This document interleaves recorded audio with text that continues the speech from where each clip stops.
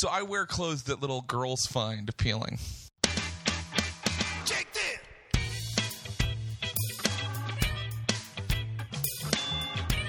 Hello, ladies and gentlemen, and welcome to episode 95 of the Jake This of Jake Johansson podcast. I'm Jake Johansson, and this is it. We're still here. It's been going on for a while. What's happening this week? I'll tell you. Thanks for asking.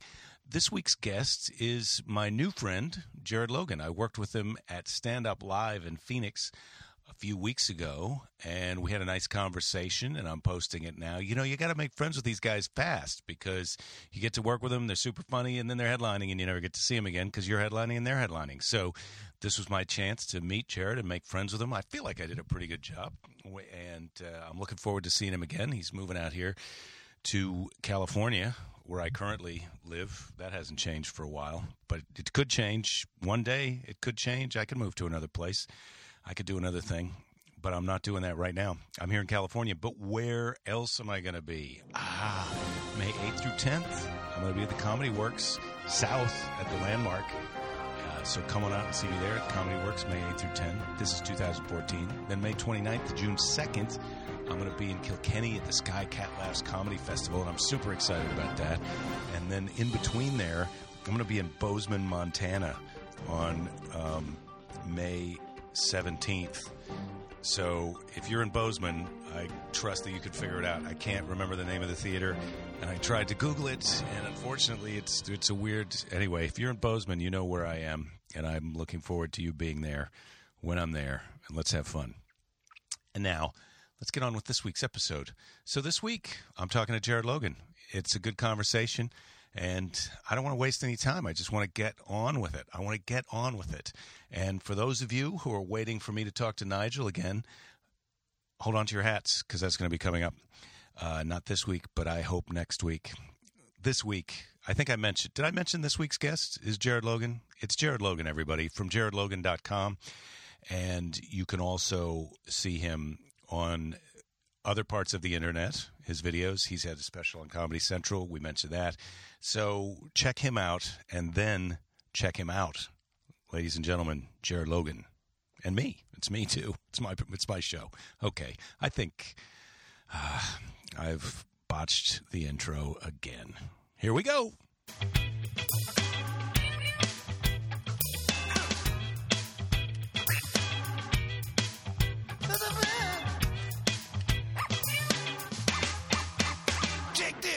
Tell me about your shoes. My shoes, I don't know. I think I got them at like a Kohl's. Mm-hmm. I like them. Special brand? No, they're not special brand. What are they? Clark's? Something like that? Nice. Oh, those are the ones you had on last night. Yes. Comfy. They look comfortable. I have these, and I have a pair of red sneakers. Mm-hmm. They're like all red all over. And I did this show in Auburn, Washington last month. And there were like all these 9-year-olds and 7-year-olds in the audience. It's like this theater show. 9-year-olds and 7-year-olds at a comedy show? Yeah, it was terrible. I mean, there were a lot of adults too. But like it's like this little small town in Washington State, and people just brought their grandkids and stuff like that. How does a thing like that happen? How did you wind up doing it? It's the guy that books me at the Seattle Underground, John Fox, booked me for it. And it was a really fun show, but I was just shocked to see like 9-year-olds in the audience. How did they love your act? They loved my red shoes. Well, at one point I was like, I kept making jokes about how, I can't do that joke, like in the middle of it, and then I would sort of finish it, or I'd do like a clean version. They kind of got what was happening, and they thought it was funny. And then at one point I said to the 9-year-old girl, I was like, crowd working a 9-year-old girl, I was like, what do you want me to tell a joke about? Like, what's something in your world? And she was like, red shoes. That was her favorite part of my act, is that I wore red shoes. Right. Talk about it. Talk about your red shoes. Tell me all about your red shoes. They're Adidas brand. No, I didn't mean really. I just meant that's what she wanted. Like a little kid. Yeah. Yeah. Tell me about your red shoes. Like, as a comedian, you're sort of ready for almost any sort of news thing. But, no, just your shoes. I'd like to know more about your shoes. And that's such a little girl thing to, like, be interested in, too. Like, you could tell that she thought they were kind of cool. So I wear clothes that little girls find appealing. It's a little creepy. Do what you want with that. To hear you say that out loud. Yeah, but that's a good. I can cut that out and just play that as part of the opening of almost every show. I want people to know. Okay, that's great. Beginning of every show. You should be proud of your 9-year-old. What do you have planned for tonight? Tonight's Saturday night. This is the big thing. The Saturday night show. I don't know. Maybe a lot of the same of what I did last night. I don't know. Yeah, I feel like let's stick to the game plan. Let's not go crazy. But you just went to the movie. You just watched people dying? Yes, I watched a horror movie called Oculus. Or did I? What is that kind of the movie Oculus? Yeah, the premise is what's real, what's not real? What's real, what's not real. The evil haunted mirror makes you see what it wants you to see. So I'm not even positive I saw Oculus. But don't look in the mirror. What about that? If you don't look in the mirror, I guess you're good. Not owning the mirror would be ideal. So you just wind up with this mirror? Is that what happens in this story? Somebody finds it in a basement or it's bolted downstairs and this is a nice mirror. Like many horror movies, there are all these plot holes. What you just said, you would have done a better job writing the script. They find a mirror in the basement. Instead, it's this family and the dad is a software designer, and for some reason in his very modern office, he decides to buy an enormous black horned antique mirror that used to belong in a castle or something like that. Software engineers. They've got esoteric mirror tastes, I guess. Well, they've got more money than sense. They're accidentally buying. Well, I would have bought it if something else in the house looked like that. Like this guy's got kind of eccentric taste. But everything else in the house was like very modern. It's just one freaky thing. Yeah. And it turned out to be a bad decision. Oh, the whole movie details how bad a decision it was. You wonder why didn't anything go wrong at the place that was selling the mirror? Or was that part of it? Was it an evil network of bad guys? This is a great question, too. Like, the other owners of the mirror all died, of course. They found this out, right? In different horrible ways. But I guess the auction houses never have any problem with it. Like, they're able to go ahead and transfer it to another owner with no ill effects. Yeah. It seems like somebody should get arrested. Once this mirror is connected to all these crimes, then whoever keeps reselling the heroes are trying to prove that the mirror is haunted. Of course, no one will believe that a mirror could be haunted. Right. Yeah. Well, that's one of the problems with our modern world. Is no one believes that anything could be haunted. I don't believe that things can be haunted. I don't believe in ghosts. You love these movies, but you don't believe that anything could be like. Yeah, I don't believe in any of that stuff. So this is my theory about people who like scary movies now. Based on what you just said. I don't like scary movies because I can start scaring the crap out of myself. Like I go, okay, the mirrors. If it's scary enough, like I watched that movie Halloween when I was in my 20s. And that's a great one. And I could not I had to check the back seat of the car every time I got in there at night because that frigging guy could be back there, even though he can't be back there in real life. No. I mean, you're saying you have a firm grip on reality, so you don't believe in any of these ghosts. You like to go watch the movies, but it's just complete made-up nonsense. Yeah, I think that I got all that out of my system just at an earlier age because my dad would just he would just let us watch these things when we were like 8. He would be like, "This is Halloween, check it out." And he had a very strict rule, which was, all those 80s horror movies had a part where people had sex. So we had to leave the room when that was going on. But as soon as it was just someone getting a power drill through their head, we were allowed to sit and watch. Wow, because it seemed to me that's not good parenting because the whole point of those movies from a parenting standpoint, they're trying to teach morality. Like, don't have premarital sex. Right, he should have kept us in there during the sex, too. I mean, clearly. This is what you want to stay away from. I think it's like funny. It's like violence was fine, but sex is evil. Was my dad's perspective. People sometimes are like, you should never show kids that stuff, any violence like that at all. And I'm like, I don't know what I would do if I had a kid because we were having a lot of fun because we were doing something with our dad. Yeah. And it was kind of like, it also made it a little more fun that it was like our mom would be a little bit like, no, you're not allowed to do that. But our dad would be like, hey, she's at work. Do whatever we want. Do whatever we want. Yeah. I don't have a job. Yeah. Did he have a job? He of course he had a job. But she worked nights, he worked days. So I got you. Yeah, I didn't get to watch that stuff when I was a kid, but I think it was more my parents were protecting me. Like, I have a daughter now who's 9, and she keeps telling me she wants to watch stuff, but I don't think she wants to watch Iron Man, and I feel like she's not going to be able to handle it. Really? When they take his chest out, or when people are really super mean to each other. She does not like that. Like, she can't watch nature shows if the nice monkey's going to get attacked by a lion. She's like, no, I'm out. Well, and then clearly I'm a stand-up comedian, so, mistakes were made somewhere along the line. Right. Something broke inside you that enabled you to do your job. Right. I don't know if that was it. Mm-hmm. I certainly don't. I don't know what I would do if I had a kid. I know that if I have a kid with my girlfriend, who we've been together a long time now, she would not allow it. She would not allow it. You told me that you were going to propose to her. Is that? Yes, we are. Yeah, she's not going to listen to this, though. She won't hear this. Well, it's okay. She kind of knows. She it's knows you're going super unromantic in a way because we've nice. We've had. Well, no, I mean we've just had all these conversations about it at this point. So now I have to plan this like surprise proposal that she knows is probably going to happen this year sometime. You want to go? You want to put on a show, though. Trust me on that. Oh, I know, but I'm like out of ideas because maybe you can help me right now. Okay. How long have you been married? I've been married 12 years in October. Okay, so you got some experience. Here's some great advice. Well, I proposed to my wife while we were surfing, which is a thing that I got her into that she really loved. That's cool. And it was a surprise. She didn't see it coming. And then I got some advice from a guy named Tom Williams, who used to own Charlie Goodnight's comedy club in Raleigh, North Carolina. And Tommy said to me, here's what you do. You plan the proposal, and then you also plan a party that night so she can show the ring to all of her girlfriends and be all excited with her girlfriends. But that's a surprise party to her. She doesn't know that that's going to happen. So you do the proposal, which is whatever kind of little production surprise sweet thing it is, and she's super excited. And then people start showing up, or you take her somewhere for dinner, and all her friends are there, and it's like, forget about it. That's great. Those are great ideas. One issue I'm having is that she does not want a ring. Mm-hmm. She said no ring. Like, no ring. I don't know. She doesn't need a diamond ring. She says she thinks it's all made Diamond up. rings are kind of silly. I didn't get my wife a diamond ring, but I got her a You got her a ring. Yeah. And then so I tried to look up what they did before diamond engagement rings, and I thought, I'd do whatever they did before that.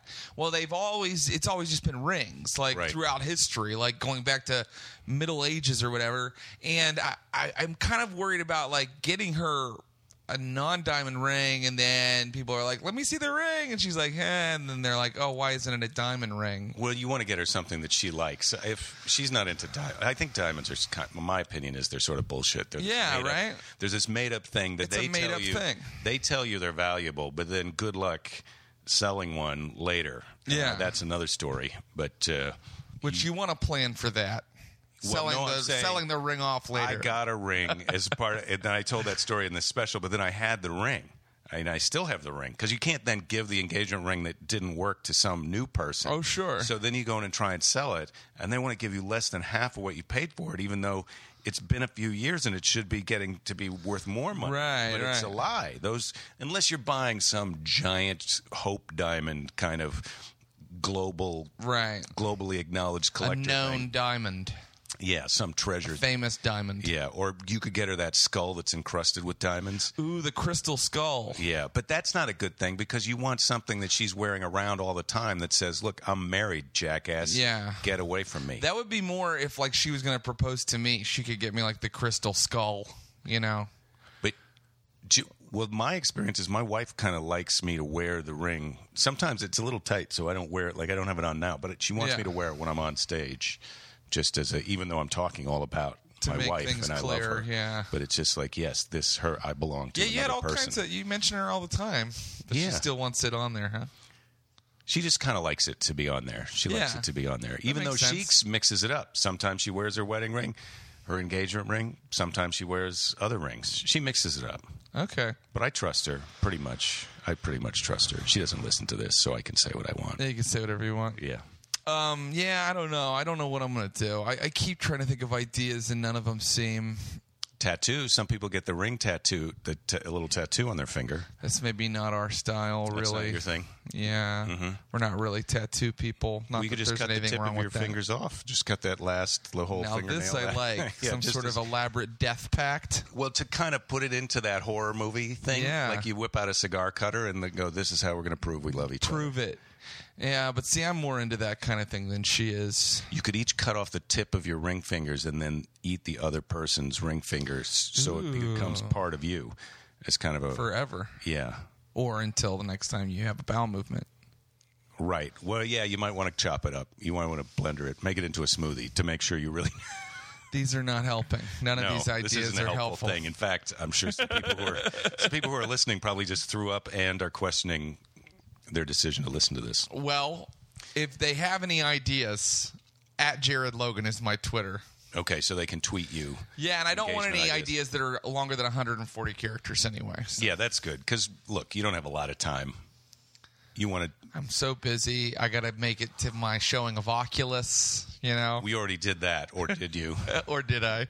But there's two rings. There's the engagement ring. Right. There's the will you marry me ring. And then there's the I'm marrying you ring. The wedding band, right? Yeah. And then that we're going to have. I mean, that we'll have. Okay, well, that's what I have. I don't have an engagement ring. Oh, perfect. But my wife has both. But she doesn't wear them all the time anyway. Yeah. But she belongs to me. Yeah. I wasn't questioning that. I belong to her. And she belongs to me. I didn't want to make that sound like we own each other, but we don't own each other. Right. Yeah. It goes both ways. I feel that way. I'm all for feminine right. I'm a feminist. Yeah. I don't even think I think it's almost sexist to say that you're for that because how could you be against it? That's a good point. Why does it need to be mentioned? Yeah, it's like immediate walking into a room and being like, I'm not racist. Yeah, you can't do that. Yeah. Yeah. People are going to be like, is he racist? Why did he bring it up? I support the equal treatment of women. Well, who doesn't?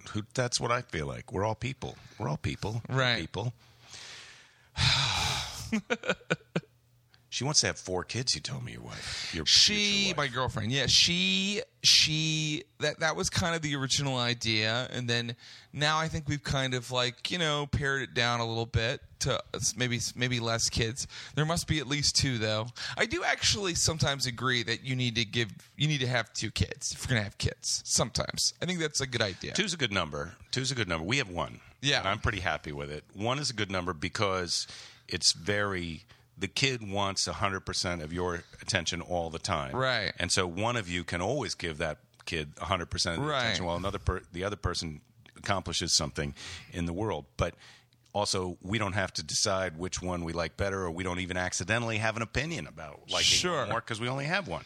Does that happen? Whoops, we accidentally love this one more. Not that you love the one more, but I mean, just imagine 2 different kids that, you got one kid that's got a great sense of humor and another kid who's going to grow up and become an accountant.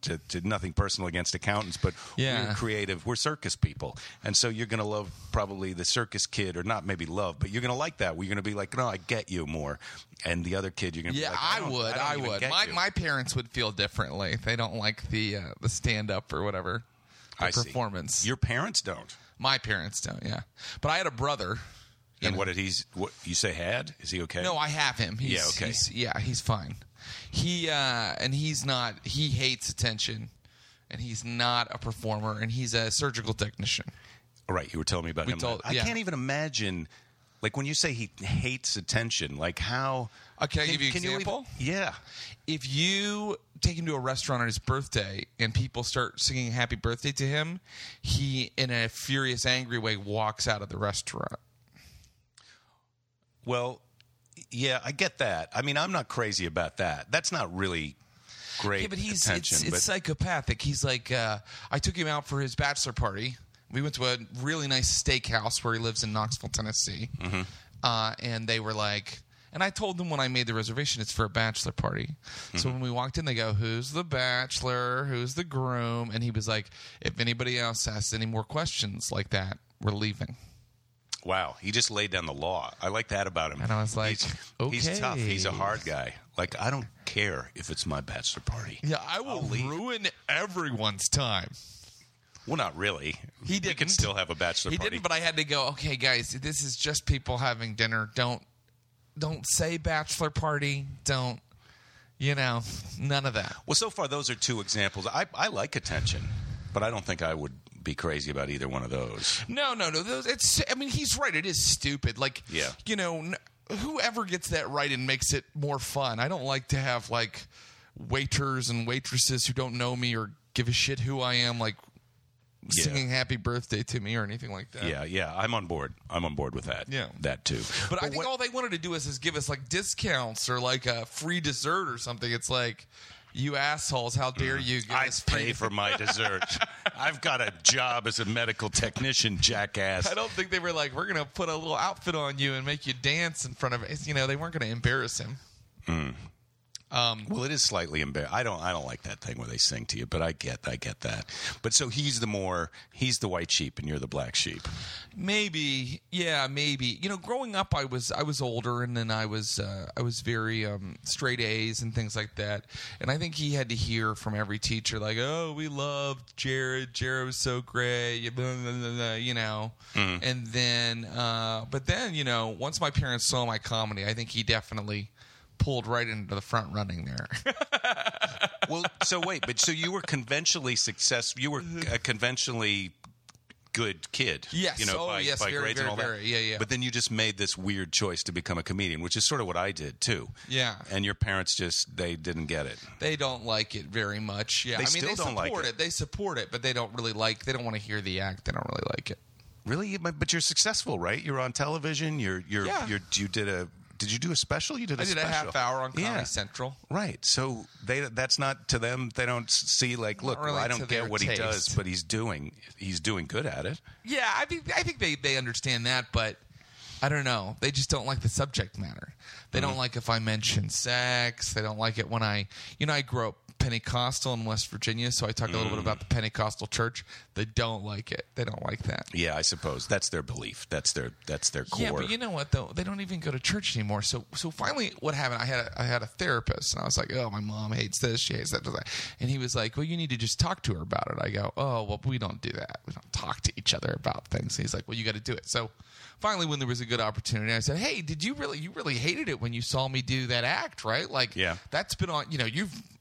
We've been a little bit of coldness ever since you saw that, right?" And she was like, "Well, yeah, I don't like it." I go, "You don't even go to church anymore," because they don't. Right. They don't go to church anymore. I go, "So how can you be mad about that if you don't even really go to church yourself?" And she's like, "Because we're tired from work, Jared, okay?"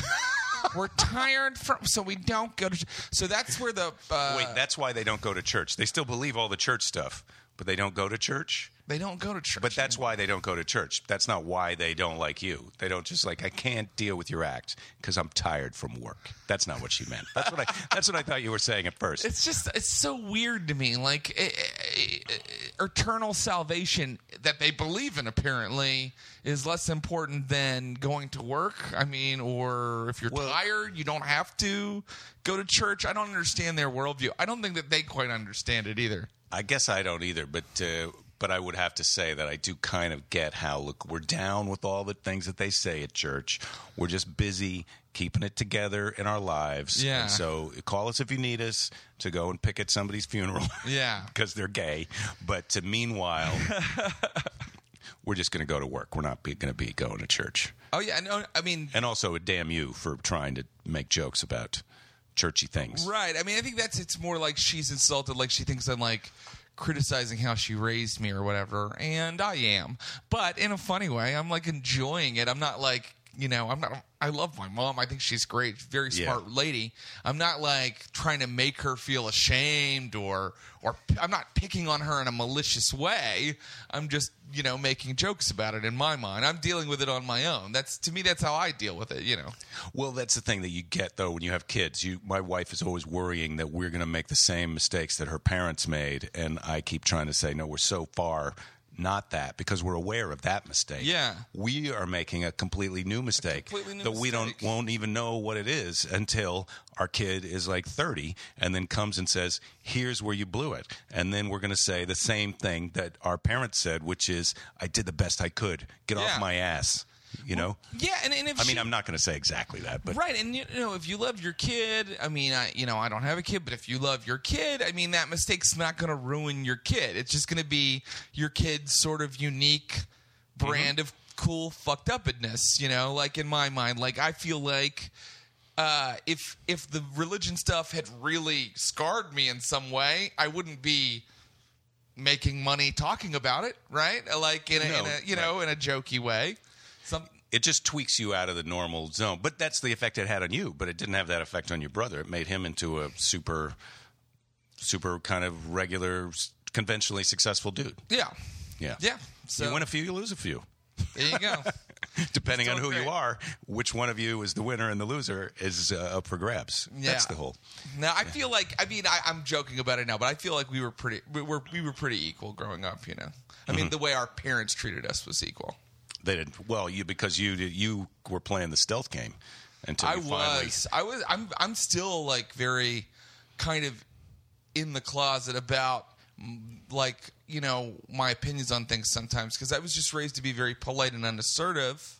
So sometimes people, and that's changed a lot more recently, but sometimes people are like, you're not like the way you are on stage at all, like I really would like them to be exactly the same, but I think I'm like more polite or more quiet and reserved off stage. Yeah, I understand what you're saying. But I also feel like from doing stand-up for a long time and hearing things like that, it's like, because on stage, I'm being a small part of me that is entertaining, that can talk for an hour. It's not real. It seems like conversational, like I'm on stage having a conversation. But when have you had a conversation where one guy talks for an hour and you don't get to say anything, and it's funny the whole time?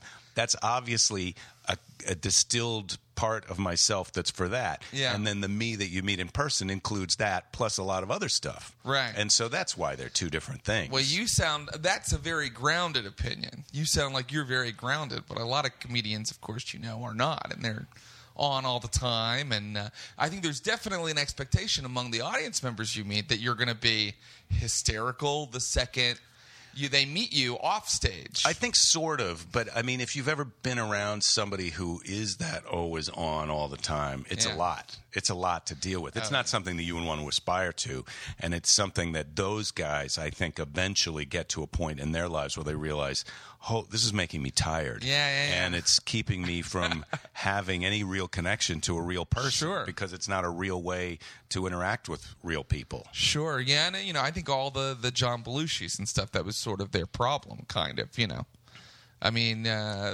people that... Yeah, well, I didn't know him. Chris Farley's. It's good to pick, those super exaggerated people. I didn't know those guys no, in real life. Course, and the people obviously. who I do know in real life who are like what we're talking about, I wouldn't want to say their names because, I don't, who am I? But there are people like that, and I feel like a lot of it's because they're doing it because of shyness. They're not doing it because, hey, I've reached this great point of my personal growth where I'm able to just entertain people all the time. They're doing it. They're hiding themselves too, really. Right. That's a good point. It's like I'm not good enough to just be conversational with someone. I need to constantly be trying to entertain them so that they will like me. Well, I 100% agree with that, but I gotta say I still encounter people who aren't stand-ups who are a little disappointed if you're just Well, I do know that. Normal person when they meet you. Or how about when you would audition for things in Hollywood? What I've learned is people have told me, people who successfully audition and who get roles, that the second you walk in the room, before you start doing the character, before you start doing the scene, you got to be like, hey, I'm the crazy guy. Welcome to the fun house, or whatever your version of that is, Well, they're judging you from the moment you walk in. Yeah. But that's a different thing than a personal connection. Everybody does that differently, though. I've had jobs or show business things where I'm the guy in the room watching people come in and audition, and a lot of people do that, what you're talking about, a different way. Some of them are doing the thing that they're auditioning for in their personal interaction with you, and some of them are doing a I'm a fun guy to hang around with, and now also here's me acting. So they have different successful people at it have different ways of doing it. One of my best auditions was I got caught in a rainstorm and I was pissed off about it. Like I was like angry when I went in, and they were like, "What happened to you?" I was like, "This damn stupid. Let's just do this," and they loved that. Yeah, Well, they do respond to you not caring. Yeah. I mean, I feel like that's a big thing about stand-up. It's like, this is who I am. When you're on stage, this is who I am.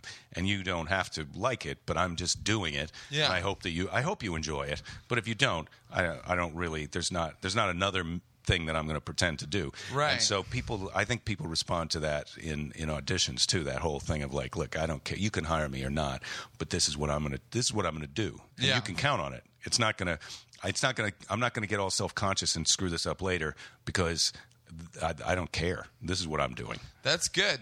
Yeah, I mean, you have to have that, clearly. Did you get the thing? I'm a little reactionary with audience members. Like, I like to, yell or I can't, I think, sometimes when something comes at you, sometimes you can ignore it, and if it's a big enough crowd, nobody cares, But I tend to focus in on it. Someone's yelling something out or making a weird sound. Well, there was the guy last night who yelled out. Yes. But that was an easily kind of interpreted as like, hey, what the hell do you mean by it? Some guy yelled out wetback at the show that we did here in Arizona, and that's not a thing that you're allowed to yell out. I mean, that's not, you don't even have to be politically correct police to say like, whoa, hey, that's not cool. Right, and that's an extreme example. But I've had lesser examples where I'm like, what is going on over here? You immediately assume that it's aggressive and antagonistic, and it might in fact just be. I get antagonistic with the audience sometimes. I mean, people enjoy it. The thing about me is that I'm like, I'm doughy and I have a baby face, so I can get antagonistic, and people are like, ha ha ha ha, like I'm not threatening at all. He can't hurt us. Right, exactly. They're not worried about that. But you could hurt them.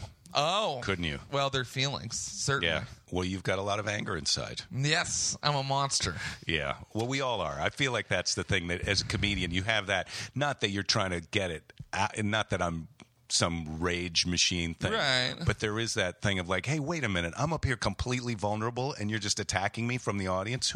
What? Why are you doing? I was kind of take the attitude of like, why would you try and hurt my feelings in this situation? Well, you didn't really have a problem at all, did you? No, I didn't have a problem last night. Yeah. Not last night. And also, I think that, it's a lot about setting a tone, too. So for a long time, my act has been very, I talk to people a lot and kind of use that to get into bits. But I'm starting to think, well, maybe I'll try to, phase that out a little bit or try something different, because I think what I do right away is give people permission. You know what I mean? By doing that. And you get up and you are like, and now I talk, and you just start talking, and then probably people tend to yell out less, because you don't establish that that's something that happens. Well, and if I do talk to them, it's because they've done something that's got my attention, and I'm trying to kind of, hey, here's some attention for you. Yeah. Maybe it's not everything you thought it was going to be, because everyone's looking at you and you don't have an act. I have one. Right. And so they usually quiet down. But that thing that you're talking about, where you kind of engage with the audience to ask these rhetorical questions that you don't really want an answer to, you sort of assume what they're going to think when you ask them, so that then you can get your thing. That's a device, but it's a dangerous device, because you don't really want them to talk, but you kind of are asking them to talk. Right. And then if they do talk and it's not what you wanted them to say, it can completely mess you up. But it can also be, when it's rhetorical, it's a total mistake. Yeah. It shouldn't be rhetorical. If it's going to be a conversation, it should really be a conversation. But it can also be kind of it can be kind of cool sometimes. You can kind of create something that's very different, that's interesting for you, because you have to do all of us have to do the same material over and over. Sometimes it's a new joke, you could do it another show, just your interaction or whatever comes out of your mouth. And sometimes, but the thing is, everybody has to understand what's going on. And I find that when I do it in Los Angeles or New York, you're dealing with a lot of people who just are familiar with the concept of stand-up comedy and how it works. And this guy's really performing for us, but he's asked me a question, so I'll play along. So they're all like willing test subjects. But when you're sometimes out in the middle of the country, people just, and they're not being jerks or assholes, they're just not familiar with how it works. So when I try to apply that same model there, they're kind of like, I guess we just scream whenever we want, you know? The worst one ever is when every time I would get quiet during a show in Chicago, this guy would go, "Lick your dad's balls," very clearly. And finally, I mean, I try to just tease him a little bit, you know, or then I was like, "Why are you doing this? Like, calm down." And finally it got so he was destroying joke after joke. He'd said it like 17 times. So I said, "Stop it. Why are you saying that?" And they turned the lights on. And I said, "Why are you saying that? Why are you saying that?" When they turned the lights on, he wasn't drunk. He looked shocked that I was yelling at him. And he was, honestly, I swear to God, remorseful. And he goes, "You were talking about it. I hadn't told a joke about my dad. I hadn't told a joke about licking. I don't." Did you ever get an explanation of why he thought that? I didn't have a chance. They It's a crazy pulling person. him out of the room. He has to go. I think he has to go. He has to go way before 17 times. The whole thing is like, look, if you're saying something that I can then build something on, that's one thing. I mean, it's still like you're not supposed to. It's a little naughty. I'm trying to do a show. Right. And you're inserting topics. But if it's something that then I can build on and it's fine and then you're quiet and you get out of the way and let me go back to the roadmap that I've got going, or if we're having an interaction that's meaningful and good, that's one thing. But when you're just doing a random thing that keeps throwing off timing and that no one else likes, it's so like weird. Yeah, that's counterproductive. But I swear, I was so shocked when the lights came on, and he just looked like, "Why are you mad? I don't understand what I did." Like, but that's a very common thing, don't you think? If people get thrown out of a show, I've seen, not that it happens a ton, but over the decades of me doing stand-up, I've seen a lot of people get thrown out, and it's very common for them to be like, "This, they don't understand. I'm not doing anything wrong." But it just shows me how far my experience is from theirs, because to me, nothing could be more self-evident, you know? Right. Well, they have only they don't I think put us into the same category with other kinds of shows. Like, look, it's not okay to yell stuff at movies. People do that, but that's not okay. It's not okay to yell stuff at a play, Broadway show. No. I mean, almost no one does that. Right. But people at comedy clubs are like, "What? We're not allowed to yell or insert ourselves into the show?" Yeah. Didn't you say last night someone was doing a thing where they said, "Oh, I guess we were laughing too loud"? Boomer was talking about that. Yeah. I guess we were laughing too loud. No, that's not what you were doing. Yeah. Anyway, yeah, super weird. So I like that. I like the interaction, but I'm starting to think, I'd rather just talk about my own stuff now. You know, do your own thing. Do my own thing. You're still going to get enough random. I liked having the crowd work. I like having the crowd work tool. And sometimes it can really help if the show is terrible, and it's not your fault. Well, it's a way that you can engage people who are not engaged, but It's not a good thing to engage people who are already prone to over-engaging. Yes. So, yeah. So I'm definitely more trying to get more into material now than finding out what material they would be interested in. Yeah, they don't know. They don't know. They haven't seen. They don't know all your stuff. They don't know. They don't know all your stuff. Yeah. So you're moving to Los Angeles, big career. That's a big thing in a comedian's This is sort of career. like something we're talking about. I think it's going to happen. Oh, right. You're negotiating it with your soon-to-be fiancé. Yes. Your lady. Yeah. That's a good way. That's an old-fashioned way of saying it. With my lady. That kind of implies that you do own her. She's your lady. My chattel. You didn't. Yeah, well, that's a jump. That's super bad. Yeah. But I think a lot of people, you can say that and people don't even know what it means anymore. Right. Chattel. Yeah. Did he mean cattle? That's what they're going to assume. Yeah. He called her a cow. Yeah. I hope she doesn't hear this. No, she won't. It's on the internet, but she won't. It's only easily accessible. Yeah, she could find it if she wants to. She's gotten mad at me for admittedly asinine things I've said on podcasts before. For example? Oh, yeah, of course. I can't say that to you and then not. I think, what happened was I broke up. We broke up for a short period at one point years ago. Mm-hmm. And then, I basically did an interview about it. So imagine the things that I said, But you were broken up at the time. Yeah, I know, but it's still it lacks class, to break up with somebody and then go on some podcast and be like, well, she never did this and I felt this way. It's like, it's kind of lame. I guess I do see your point, but it's pretty. You say it lacks class as if like no one's ever done it, when in fact I feel like the opposite is true. It's more common that someone gets dumped and they go, "Okay, let me tell you what is wrong with the person who just dumped me." Then they go, "And I'm not going to talk about that because it's classless." Here's what's insane: it's what people want to hear. Right? Yeah, that's what I'm saying. Yeah. And I still feel like you haven't satisfactorily explained even. So what I said about her at the time, I'll say it again because we've resolved all this. And we know that this is true. You were under a misconception about her at the time. I mean, it's somewhat true, but maybe not in the way I presented it. I said that, she was a little bit like motherly, right? Mm-hmm. And I wanted to learn to be my own man and stop having someone doing things for me and things like that. You know what I mean? Because there was also an element of control to that sort of help that she was giving me, right? And I wanted to. What do I mean by that? By help, like. Well, like I want to eat this. No, you eat this, right? This is better for you. Eat this, or I want to stay up all night watching movies. I mean, literally, like things you tell your kid. Super. Not just motherly, like treating you like a child. Like, right. You are not allowed to set your own bedtime. Right. But,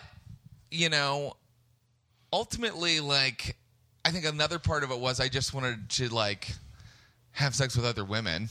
Mm-hmm. And then also, I think she wasn't really.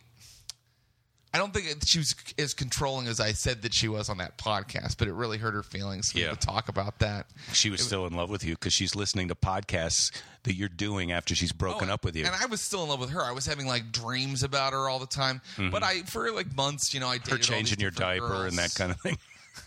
Yeah. No, we never got into any diaper play sexually, but no, I meant by that was like a mothery thing. No, I know. I was taking it to a gross place, but she so then what happened was I had to, like, when I finally realized I hated being without her, I loved her, I dated a couple other women and I was like, okay, I've had sex with other women and I've looked around a little bit and I miss her. Mm-hmm. And then it took me so long to convince her to take me back. It was like hilarious. I sort of. Oh, really? She was a little tough about it. She has pride. Yeah. She was but do you think part of that was because she knew that she had you, and so she just didn't want to reel you in all the way? No, I think our relationship definitely before we broke up was uneven. You know what I mean? Like in terms of power, there wasn't a lot of equality. And, who had the power? It depended on the situation because I've been doing stand-up. She's also a comic. Right. Her name's Kara Clank. She's hysterical. I've been doing stand-up a lot longer, so I was starting to see some success, or I just had a higher standing in the little stand-up community in New York or whatever.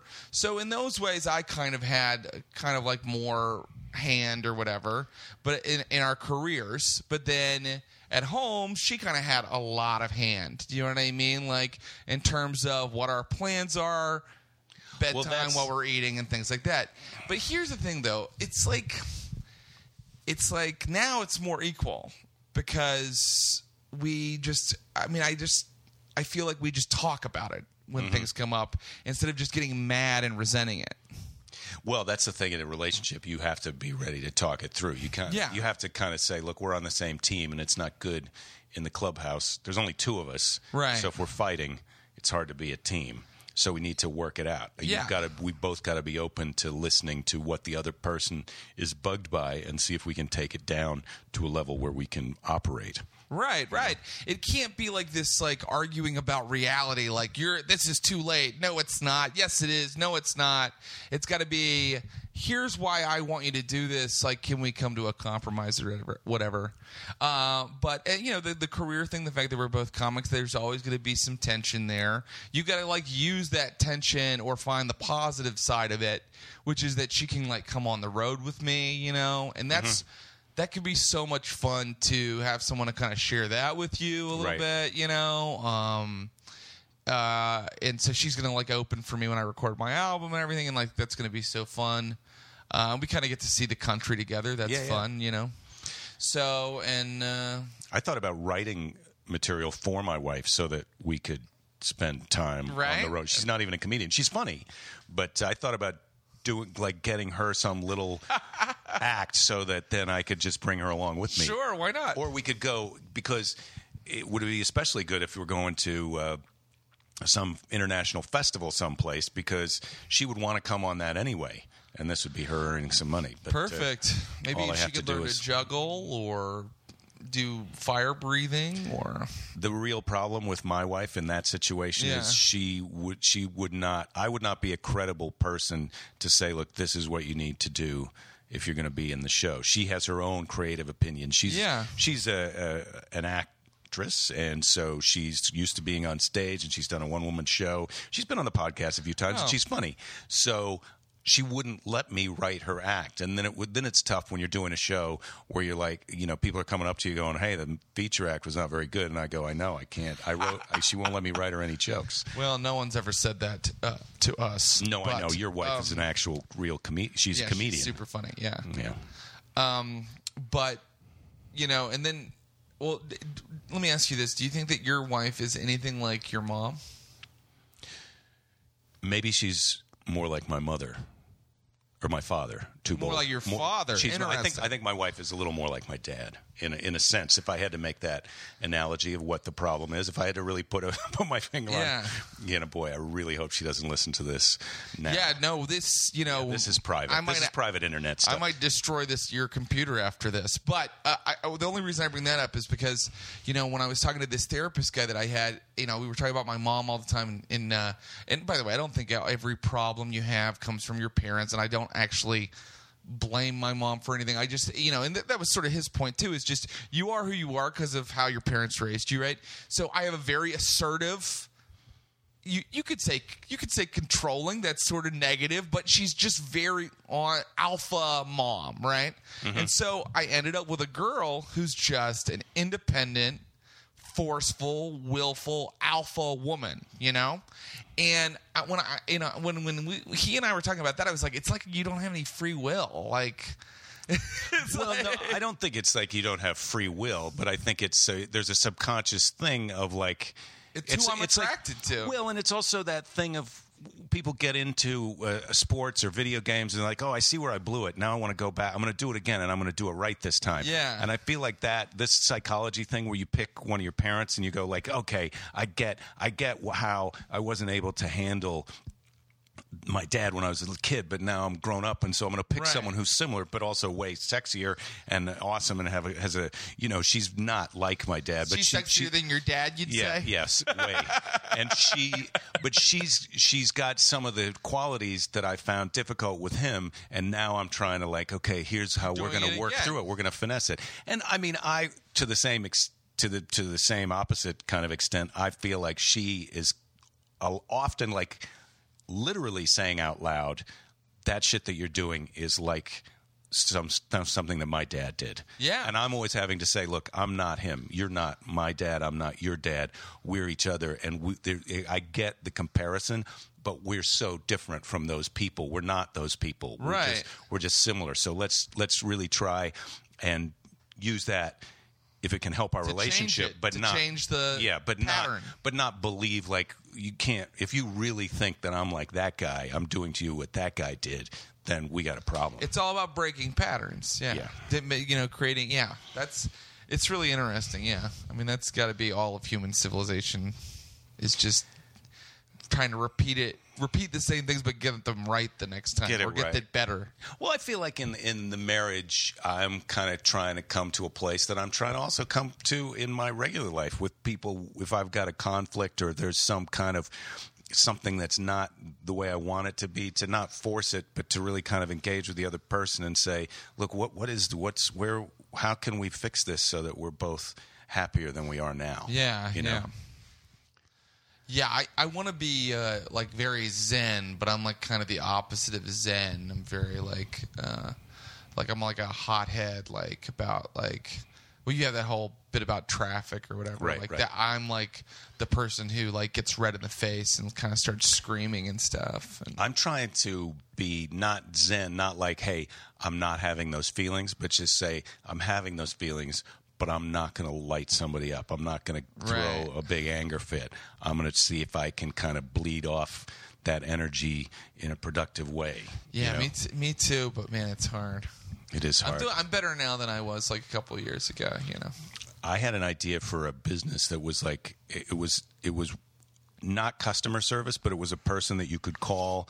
It was like a combination of customer service and therapy, where you could call them up and you could just get mad at them and that's totally awesome. describe. They couldn't do anything about it, but they would just keep apologizing and ask you more about what was bugging you and start, offering to really help you out, and and you could just until you're finally exhausted. But no one would want to have that job. Imagine what you'd just look at what you have to pay someone just to go to a therapist, just to have a kind of a calm discussion about what's bugging you in the world. And having gone as a client, I can say that I would never want that job. Just listening to people all day, just talk about themselves. I mean, clearly I like to do the opposite, which is talk about myself all day. But right. But they're damaged in another way from us. I mean, the therapist, right. They're not some genius person who's great at being a person. They're a person. They're some person who's like, what I need to do in my life is help other people who are damaged. And so, which that means that there's something there. That's not a healthy way to be in the world. Just all right. What's a healthy job? I'm not saying comedian is a healthy job either. No. This is a crazy. We've ruled out comedian and therapist.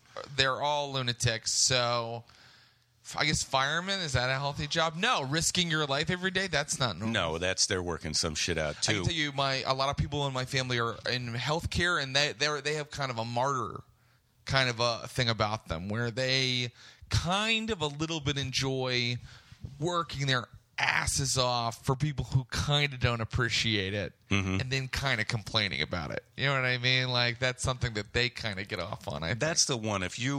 I think the only reason to complain is that you enjoy it. And that's one of the great things about stand-up comedy. Right. It's just like, hey, I'm allowed to complain about the things that are bugging me. It's not going to solve any of those things. Right. But we're all having a laugh, and I feel better. You validated my point of view, and you feel better because I validated your point of view. We all laughed, and now we can go home. I feel like that's sort of healthy. But people who like to complain all the time and they're miserable about it, it's like you're just digging a hole. You're in a hole, and you're digging deeper with that complaining. Yeah. It's not going to work. You're finally going to wind up in a pit. Yeah, but there's just so many people that's. I mean, I think most people, that's just kind of how they deal all day. But then so we're talking about the healthiest people or jobs. Well, what's the healthiest job? I mean, that was sort of I threw it out there like a bit, But I would say the healthiest way to be in the world, you talk about these Zen Buddhist monks or like the Dalai Lama. Yeah. I mean, there's something about the way he is and the way he's just being gentle and nice to each other, and people are liking him, and he's traveling around. But people also hate him, and really he's only doing that. I sort of have this thing of like, I want to do that, but part-time. I want to meditate and kind of become free of some of the burdens of anxiety and worry and anger. But I don't just want to do that. I don't want to do that all day long. Yeah. I want to do comedy shows and joke around, and then just have that to keep me normal in between. It's like an extra thing. Who hates the Dalai Lama? The Chinese hate him. Well, yeah, okay. No, but I'm saying there are people, and then there's religious, there's Christian people who hate him, and hate Muslim him people who hate him because he's got a different opinion. They think that he worships monkeys or something like that. Right. They can't get on board with a whole this is a guy who's doing more Jesus-y type of stuff than any of the people that. I have a bone to pick with the Dalai Lama. Do you? Well, this is a good spot for it. For a little bit. If he's still listening. He probably listens. I think he's a fan. Yeah. So for a long time, all people were posting this like little GIF of him on Facebook, like with a quote of his. Mm-hmm. It's all these like very city people, pro-sciencey people. I'm a pro-science person, but it's hard to be anti-science. I feel. But a lot of people manage it very strongly. I think a lot of people in this country do. You mean religious-y people are anti-science? Generally, it's them, but then there's also people who, I think just don't really trust it or trust medicine or anything. So anyway, but I also, these people were posting this like Dalai Lama thing, this thing he said where he was like, if science proves some part of Buddhism to be wrong, then Buddhism will have to change. So they, of course they love this quote because it's like this guy saying, if science says some part of my religion is wrong, I'll change my religion, which is kind of a revolutionary idea in a little way if you think about it. But my thing is, how is science? I mean, it's kind of an easy claim to make, because what scientific pursuit is ever going to prove part of Buddhism to be wrong? Buddhism's like, all of your struggles are illusions. Is someone going to be like, well, we measured your illusions and they're actually fears? I mean, it's not, you can't. Well, but in fact, the opposite is true.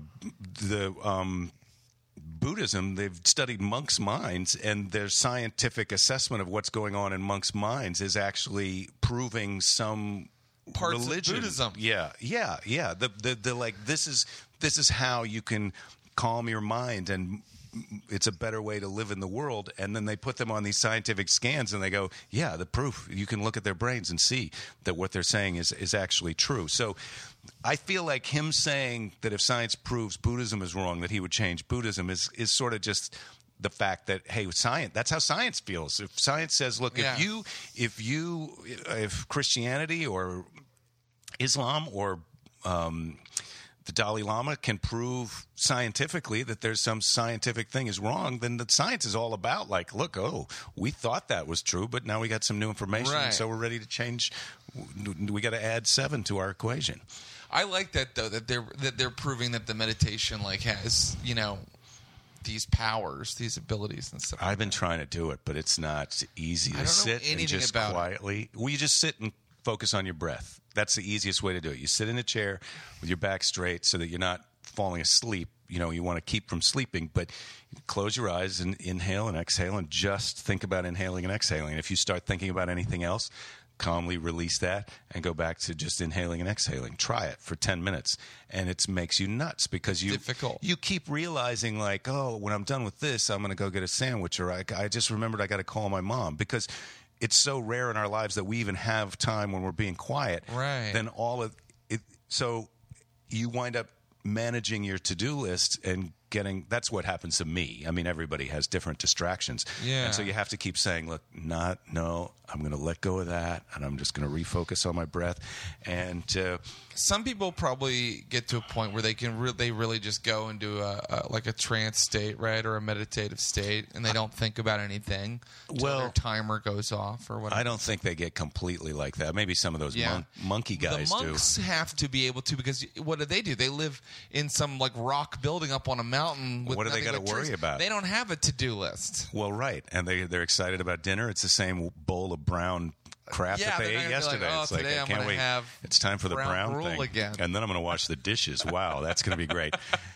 Yeah, we've got a lot more things to get distracted by. But I think as you do it, the longer you do it, the idea in my understanding of it, and what do I know, because I can barely sit for 20 minutes, but is that you become less and less distracted. There's more and more time where you just are sitting there with your breath and having the experience of like, I'm okay.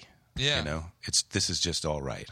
And that's really what you want. That sounds really nice. That's what I want in the face of like some jerky heckler's doing something, or somebody cuts me off in traffic, or my wife does something that makes me mad. I don't want to start yelling right away or get angry or have that, response. Right. I want to go, look, I'm okay. What is this about? That's what I'd like to do. Yeah, no, that's definitely a goal for me is to get to that point too. That sounds like a nice way to live. Yeah. It sounds very difficult to achieve, but a nice I think it's difficult to achieve, but you'll see how I feel like all this stuff in your life when you're just single. Yeah. And you kind of go through that point of your life where you start to ask yourself, why am I this way? And what do I want to change some things about myself because they're not working for me? And maybe you go to therapy, or you turn to religion, or you start meditating, or any of those things.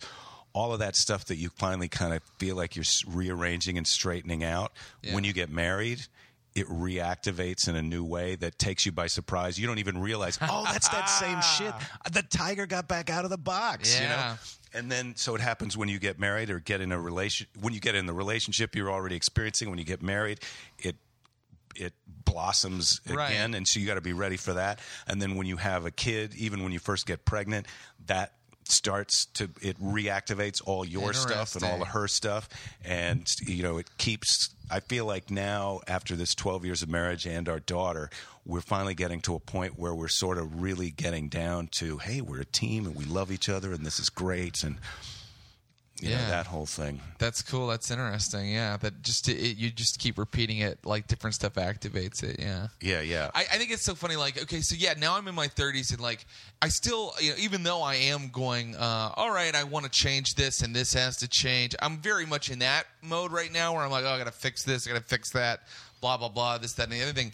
I still think it's preferable to my 20s, where I was 1,000% confident about all my decisions, and I think I was a complete asshole, like just like a raging jerk about so many things, and also very self-destructive in my drinking and my eating and, you know, my relationships and just everything, but never ever remorseful or thinking anything needed to change. It's sort of, I feel like that to me starts when you're a teenager. Like when you're 15, 16, you feel like, that's okay, Mom and Dad. I got all the answers. I got this. I'm a grown-up.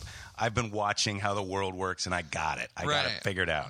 And it's the thing that happens to everybody. And in modern society, we don't have that ritual. Like in tribal life in Africa, you know, it's like when that happens, they go, okay, take off all your clothes and go out into the jungle and just be out there by yourself and try and get your shit together for a few days, survive on your own. And then when you get back, we're going to cut a piece of your penis off. And if you cry, no one's going to have sex with you. So, you know, that kind of takes you down a peg. Yeah. Now, I'm not saying that that's what we should do in the world, but I think this unchecked kind of hubris that people go through when they're teenagers, it takes a long time when there's no even acknowledgement, like, you know, this is a thing that happens to everyone, and we all kind of need to find a way to reality check these people and help them to get to the place that it sounds like you're at right now. You know what I mean? I wish I'd started. I mean, everybody wishes they had been a better person earlier, or I wish I'd changed some things earlier. Not everybody. Well, Donald Trump does not wish that. Oh no, he's still in that 20s phase. Yeah, I think so, and I don't think he's coming out. I don't think he's coming out. His whole life that way. Good for him. There is something about it that's a very simple, like, fun life for him. He found a way to just be that kind of confident, all-knowing jackass forever. Money. That's what does it. If you have, I was sad to realize I was very poor for a while. You know, if you're a comedian, that happens. And then when I started to make a little money, and I don't have very much money, but I have a lot more than I had. Yeah. How much more, like, at peace with myself I suddenly was. I mean, I find that depressing, but I was just kind of like, oh, I'm not worried about making rent now. You know, if I get sick, I have insurance. I'm not worried about that. Mm-hmm. And it just made me, like, immediately like, I know what I'm doing. Like, you think if you have money that you know what you're doing. If you don't have money, you're like, what am I doing? I made a mistake. I'm doing everything wrong.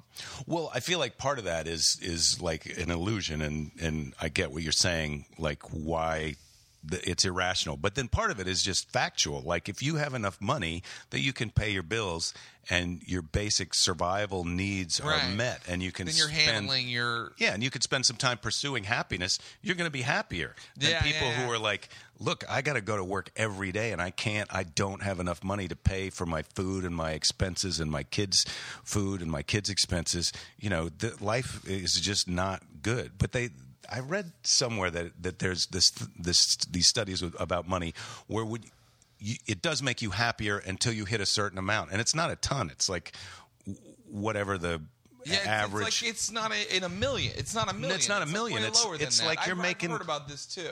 You're making just a decent living where you've got yourself covered for the year. Then the amount of happier that you get by having more money, it's not directly correlated anymore. Like a guy. That's why I think a guy who is super rich and who never has to take a look at himself can live this miserable life because he's got the blessing of never having to worry about anything, but he's also got the curse of like never having to examine anything. Right. No, he doesn't have to. I mean, if you have that much money in your bank account, clearly things are going right in some way, even if you aren't Donald Trump, you inherited from somebody. I bought an issue of Forbes, which I've never, ever been interested in anything like that, big business, but because it was the billionaires list. And I just suddenly was curious, like, who are they? What do they think is interesting? Like, what's their whole take on it? And the only thing that my takeaway was, and then, by the way, I was writing a joke about this, but it's like... So you deducted that magazine right off your taxes. Oh, yeah, I'm deducting it from my taxes, especially because it's $8, so no wonder it's like the magazine about billionaires. But it's like, Forbes is kind of like gauche. It's like... He just bought this house for exactly this amount of money, and she just bought this house. It's like you're like the gossipy lady on my street. Well, that's the thing about these rich guys. They're super jealous of each other, and they're only they're not happy being billionaires. Yeah. They're unhappy because there's some other billionaire who's got a thing that they don't have. Right. I bought the $116 million house, but he bought the $200 million house. Yeah, they're sitting on their jet looking at somebody else's jet thinking, that's what I wish I had, you know? That's so insane. And they're not even having fun. A lot of the stuff that rich people do, go to these big events where it's thousands of dollars for a plate, and they got to wear tuxedos and act like they give a shit about each other. And they're only interacting with other rich people. They're not interacting with any like really fun alcoholics like we know. Yeah. Yeah, no, I mean or like, you know, sometimes when I meet people who you know, weren't all part of the show, like weird audience members or just weirdos in the city I'm in, I'm like, well, let's see where this goes. Whereas, you know, sometimes you meet a stranger and you're like, uh-oh, this is going to be a hassle. Who is this person? Why do they want a piece of my time? But I've kind of tried to be a little bit open, you know, because it can be interesting. But yeah, those people are never meeting anybody like that because there's all these layers of protection between them and a normal guy walking down the street. Well, and every once in a while, guys like us will wind up in one of those places where they are because we're the entertainment, right, or we're friends with someone who's the entertainment, and you're there and you see, and you can't wait to like, God, let's get out of here and go have a beer. Yeah, it's so dull, you know? Usually. I also wonder, like, I'm reading the Forbes magazine, I'm wondering what they do all day. Like, what is their day like when they go into work? Yeah, well, what is it? Could you figure that out? I don't know, but they're worth billions of dollars, right? And they own all these companies, and I know it talks a lot about them selling the company or not selling the company or buying a new company, but they're never doing any of the interesting part. Like, if you buy a satellite company, that's boring to me. Figuring out how satellites work or launching one into space or get a screwdriver, designing a new satellite, that all sounds interesting to me. It's nothing I could ever do, but that sounds interesting. Just buying the satellite company or selling it sounds so amazingly dull to me. Yet these guys are like, you won't believe what this guy bought and then sold and then bought again. Yeah. They think it's so cool. Well, or they have all these great, unbelievable houses. Like they show you this, he's got this house and this house and this house and this boat and this other thing. And it's like, when does he get to be inside of those and have fun? Well, no, he goes there for a weekend every once in a while. It's like, look, that doesn't sound good to me. That doesn't sound good. But I think it's also, you can get to be so rich that the amount of money that you spend, even just being ridiculously lavish in every decision you make, you've got so much money that she keeps just earning more money. There's no way that you can't, once you get to a certain point, you can't screw up anymore. You can't go bust. Yeah. But one thing in this magazine said that there were people that over the 23 years they've been doing the billionaires list in the Forbes magazine, a lot of people have become non-billionaires after having been on the list before. So you can go from billionaire to simply millionaire, and then I guess you're kind of a failure. I really feel like I don't know. I don't know what I would. I'm never going to become a billionaire because I would stop giving a shit about becoming a billionaire way before I got to be a billionaire, and I would say, look, now I'm just going to have fun. Yeah. You know? No, absolutely. You get to millionaire, you're good. I mean, I think about how busy my day is as a unknown middling comedian and how I wish I had more time to just have fun or, I mean, just like do things with my girlfriend that aren't, you know, errands, you know what I mean? Like, and I think these guys must just be all day just talking about their money. Like, they must go. I mean, you when you read about their routine, it's like I work out. It's at 5:40 in the morning. Then I'm in the office at 6. And then I'm working until 10 o'clock at night. Yeah, beautiful lady brings me an orange juice. I don't know what else she even does. Yeah, the orange juice lady. Me. She's really nice. I was sad when I found out she was retiring. I almost had an emotion when I found out the orange juice lady was retiring. What about you talked about a thing earlier in the context of happiness and in the context of relationships, and as a married person that I've thought about that whole thing of like you wanted to have sex with other people. Yeah. So I feel like I have in my life done that. And do you think that a person could be happy having sex with a new people all the time, just a series of little short, like either one night stands or couple month flings, and could a person be happy doing that? Because I don't think I could do that. I think that there are people. I think that there are people who are happier as single people, but the very important distinction or detail about that is that they're not basing any of their happiness on who they're having sex with that night. They're not even.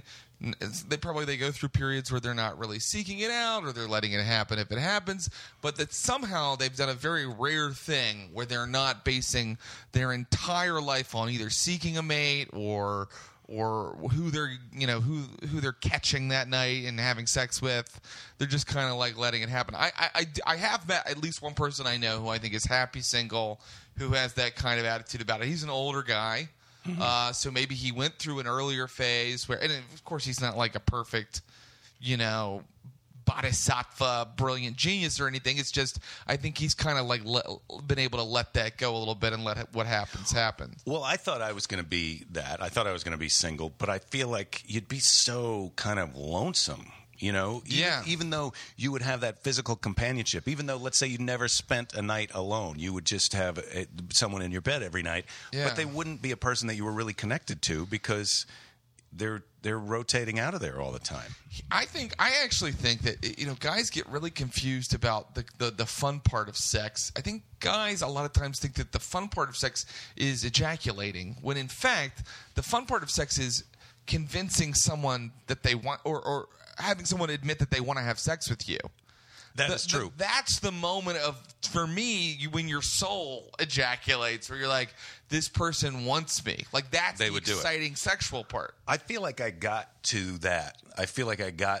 Like, the different having an orgasm with a bunch of different ladies, then you kind of realize, oh, well, that I get what that is. Yeah. But what is really the nice part is when you realize they would want to do that with you. Yeah. And then it's almost like, okay, I don't need to do the rest of the thing. Right. You know what I mean?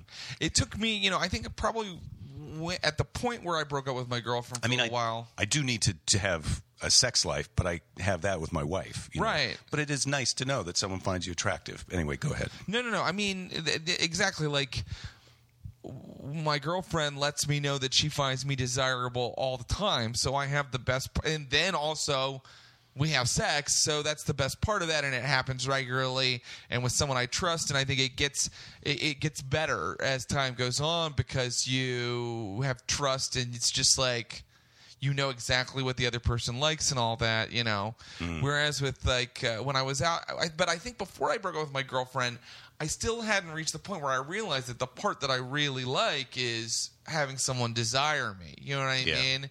And also I mean, of course, I wasn't good with girls when I was younger. I was a geeky kid or whatever. So like I said, of course you weren't. I mean, I think it's obvious if you listen to me talk for a little bit. So I also needed to prove that I had the skill of, and for me that happened obviously like very late in life. But I had to break up with my girlfriend and prove that I could just go into a bar and make a woman want to have sex with me or convince a woman to come home with me. And then once I had done that a bunch of times, I on that last like little spurt of singlehood, I was kind of like, oh, okay, I can do that. So I've proven I could do that to myself. And really the only part that was important to me was proving that I could do that, Yeah. Well, it's like I was just listening to you talk about that and thinking about myself. And it's almost like you're trying to convince yourself that you're worthy for someone to be with you. Yeah. And then you get to the point of like, okay, I get it. I believe that I'm worthy. Now I want to be with someone. Yeah, you know? yeah. And but some people don't. They don't get to that. Or it's always weird to me when some people have found that person, then gotten married or whatever, and then they want to fuck around on them and hurt their feelings and undermine that connection that they have with the person. That always seems I don't like get a it weird, either. But there's a lot of people that do that and make that.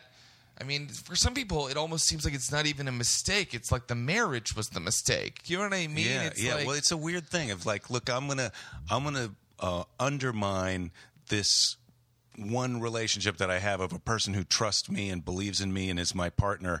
I'm going to trade all that for an orgasm inside of another person. It just seems like a silly trade. They're not even very good at hiding it because they clearly want out of the marriage or whatever. Yeah, well, that's one thing. If you're just doing that, like I need to hurt this person so that they will, to make sure that I can get out of the marriage. I sort of understand that on some level. It's mean, but I do get that. But I'm more talking about the thing where it's like, oh, I can't believe now my poor marriage is ruined, and I didn't think she was going to find out about me doing this. It's like, come on, really? Yeah, I don't know. Like, I've never wanted to cheat on. Well, no, I've wanted to cheat on somebody. I mean, I had the thought, but then I immediately like, but then I'd have to be that type of person. I would have to change my view of myself. Like, I kind of want to be a good guy, you know, and I would feel like a real shitty person if I did that. Well, that's kind of what I say to my wife. It's like, I'm not going to cheat on you because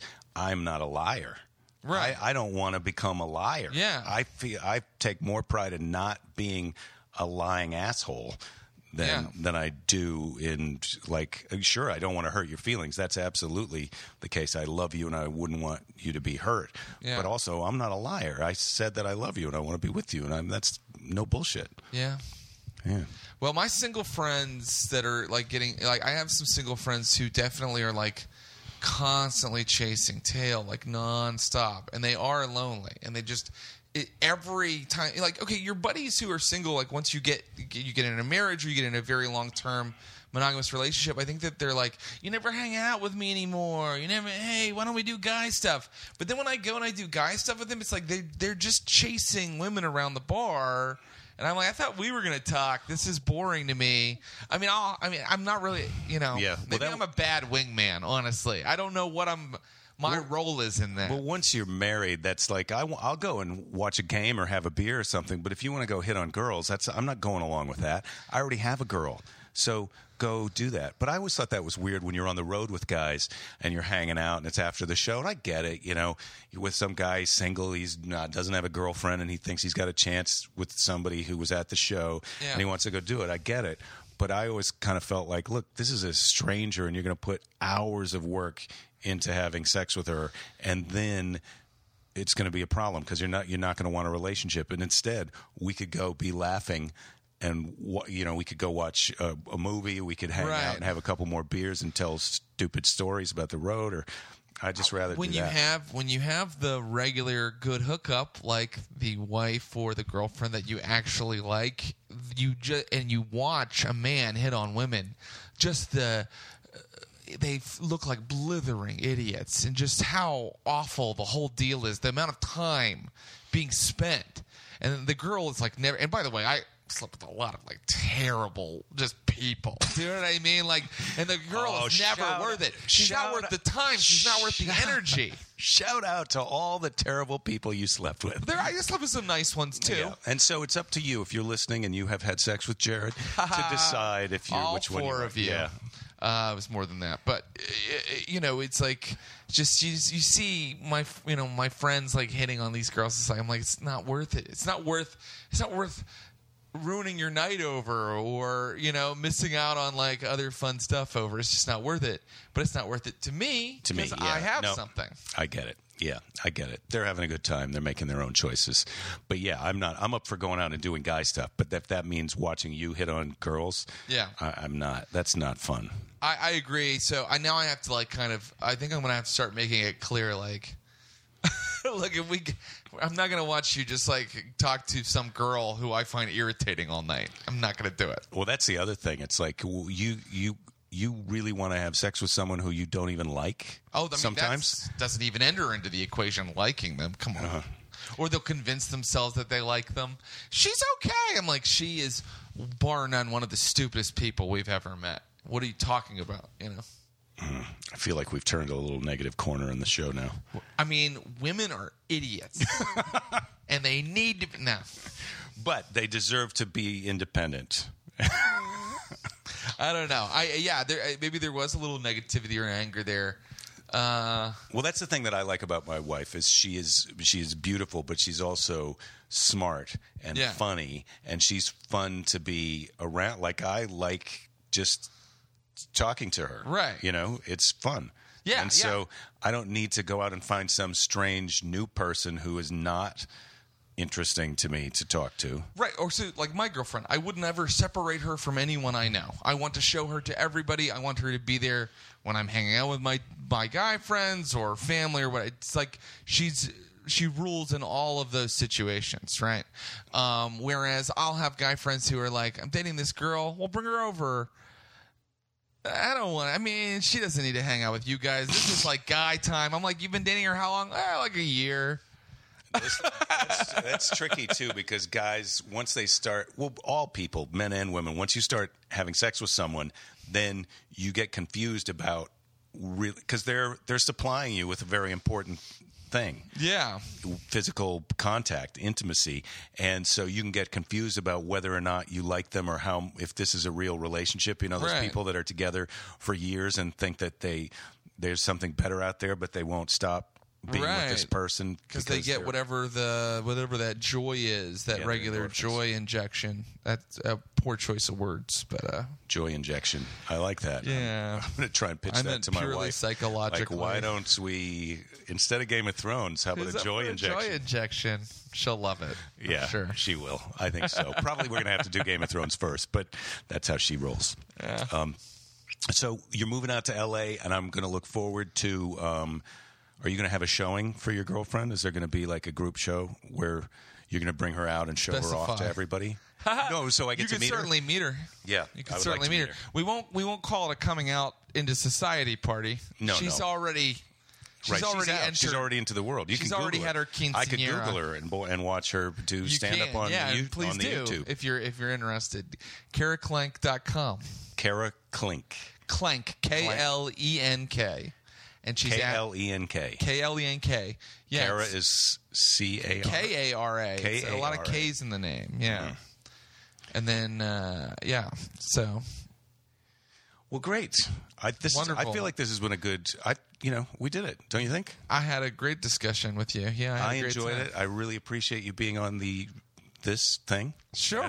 Now, I heard some rumor the other day that comics don't want to be on podcasts anymore, so... I was listening to my friend Baron Vaughn, who's on the same podcast network, and he was saying there's a backlash in L.A. of comics saying, can't we just hang out? Why do we have to record it for the podcast? And I sort of feel like that's so weird. Well, we also hang out. We've also hung out this week. We hung out, and we're going to hang out some more tonight. And this is hanging out also. This can also be hanging out. I don't know. Maybe some people are making it like very artificial. Like, they're not. They're only hanging out on podcasts, which I would say would be a mistake. That's silly. Yeah, you got to hang out in the real world. Yeah, people. So right now, get something to eat. Let's do it. Okay. High five. Yes, brother. Sweet. Thanks.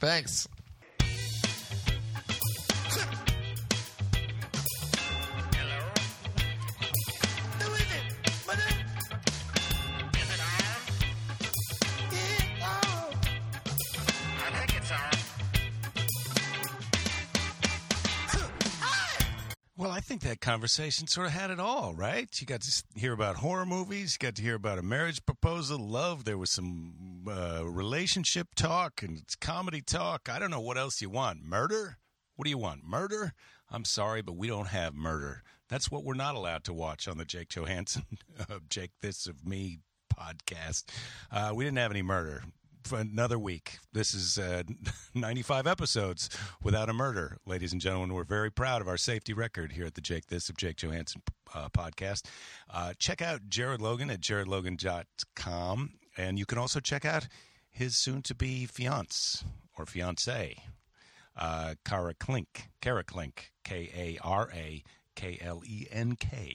There's a lot of K's in there, and check that out when you have the time, or even if you don't have the time. Do me a favor, do Jared a favor. Check out his girlfriend's podcast and make her feel good. Make us all feel good, and follow us on Twitter at whatever we are.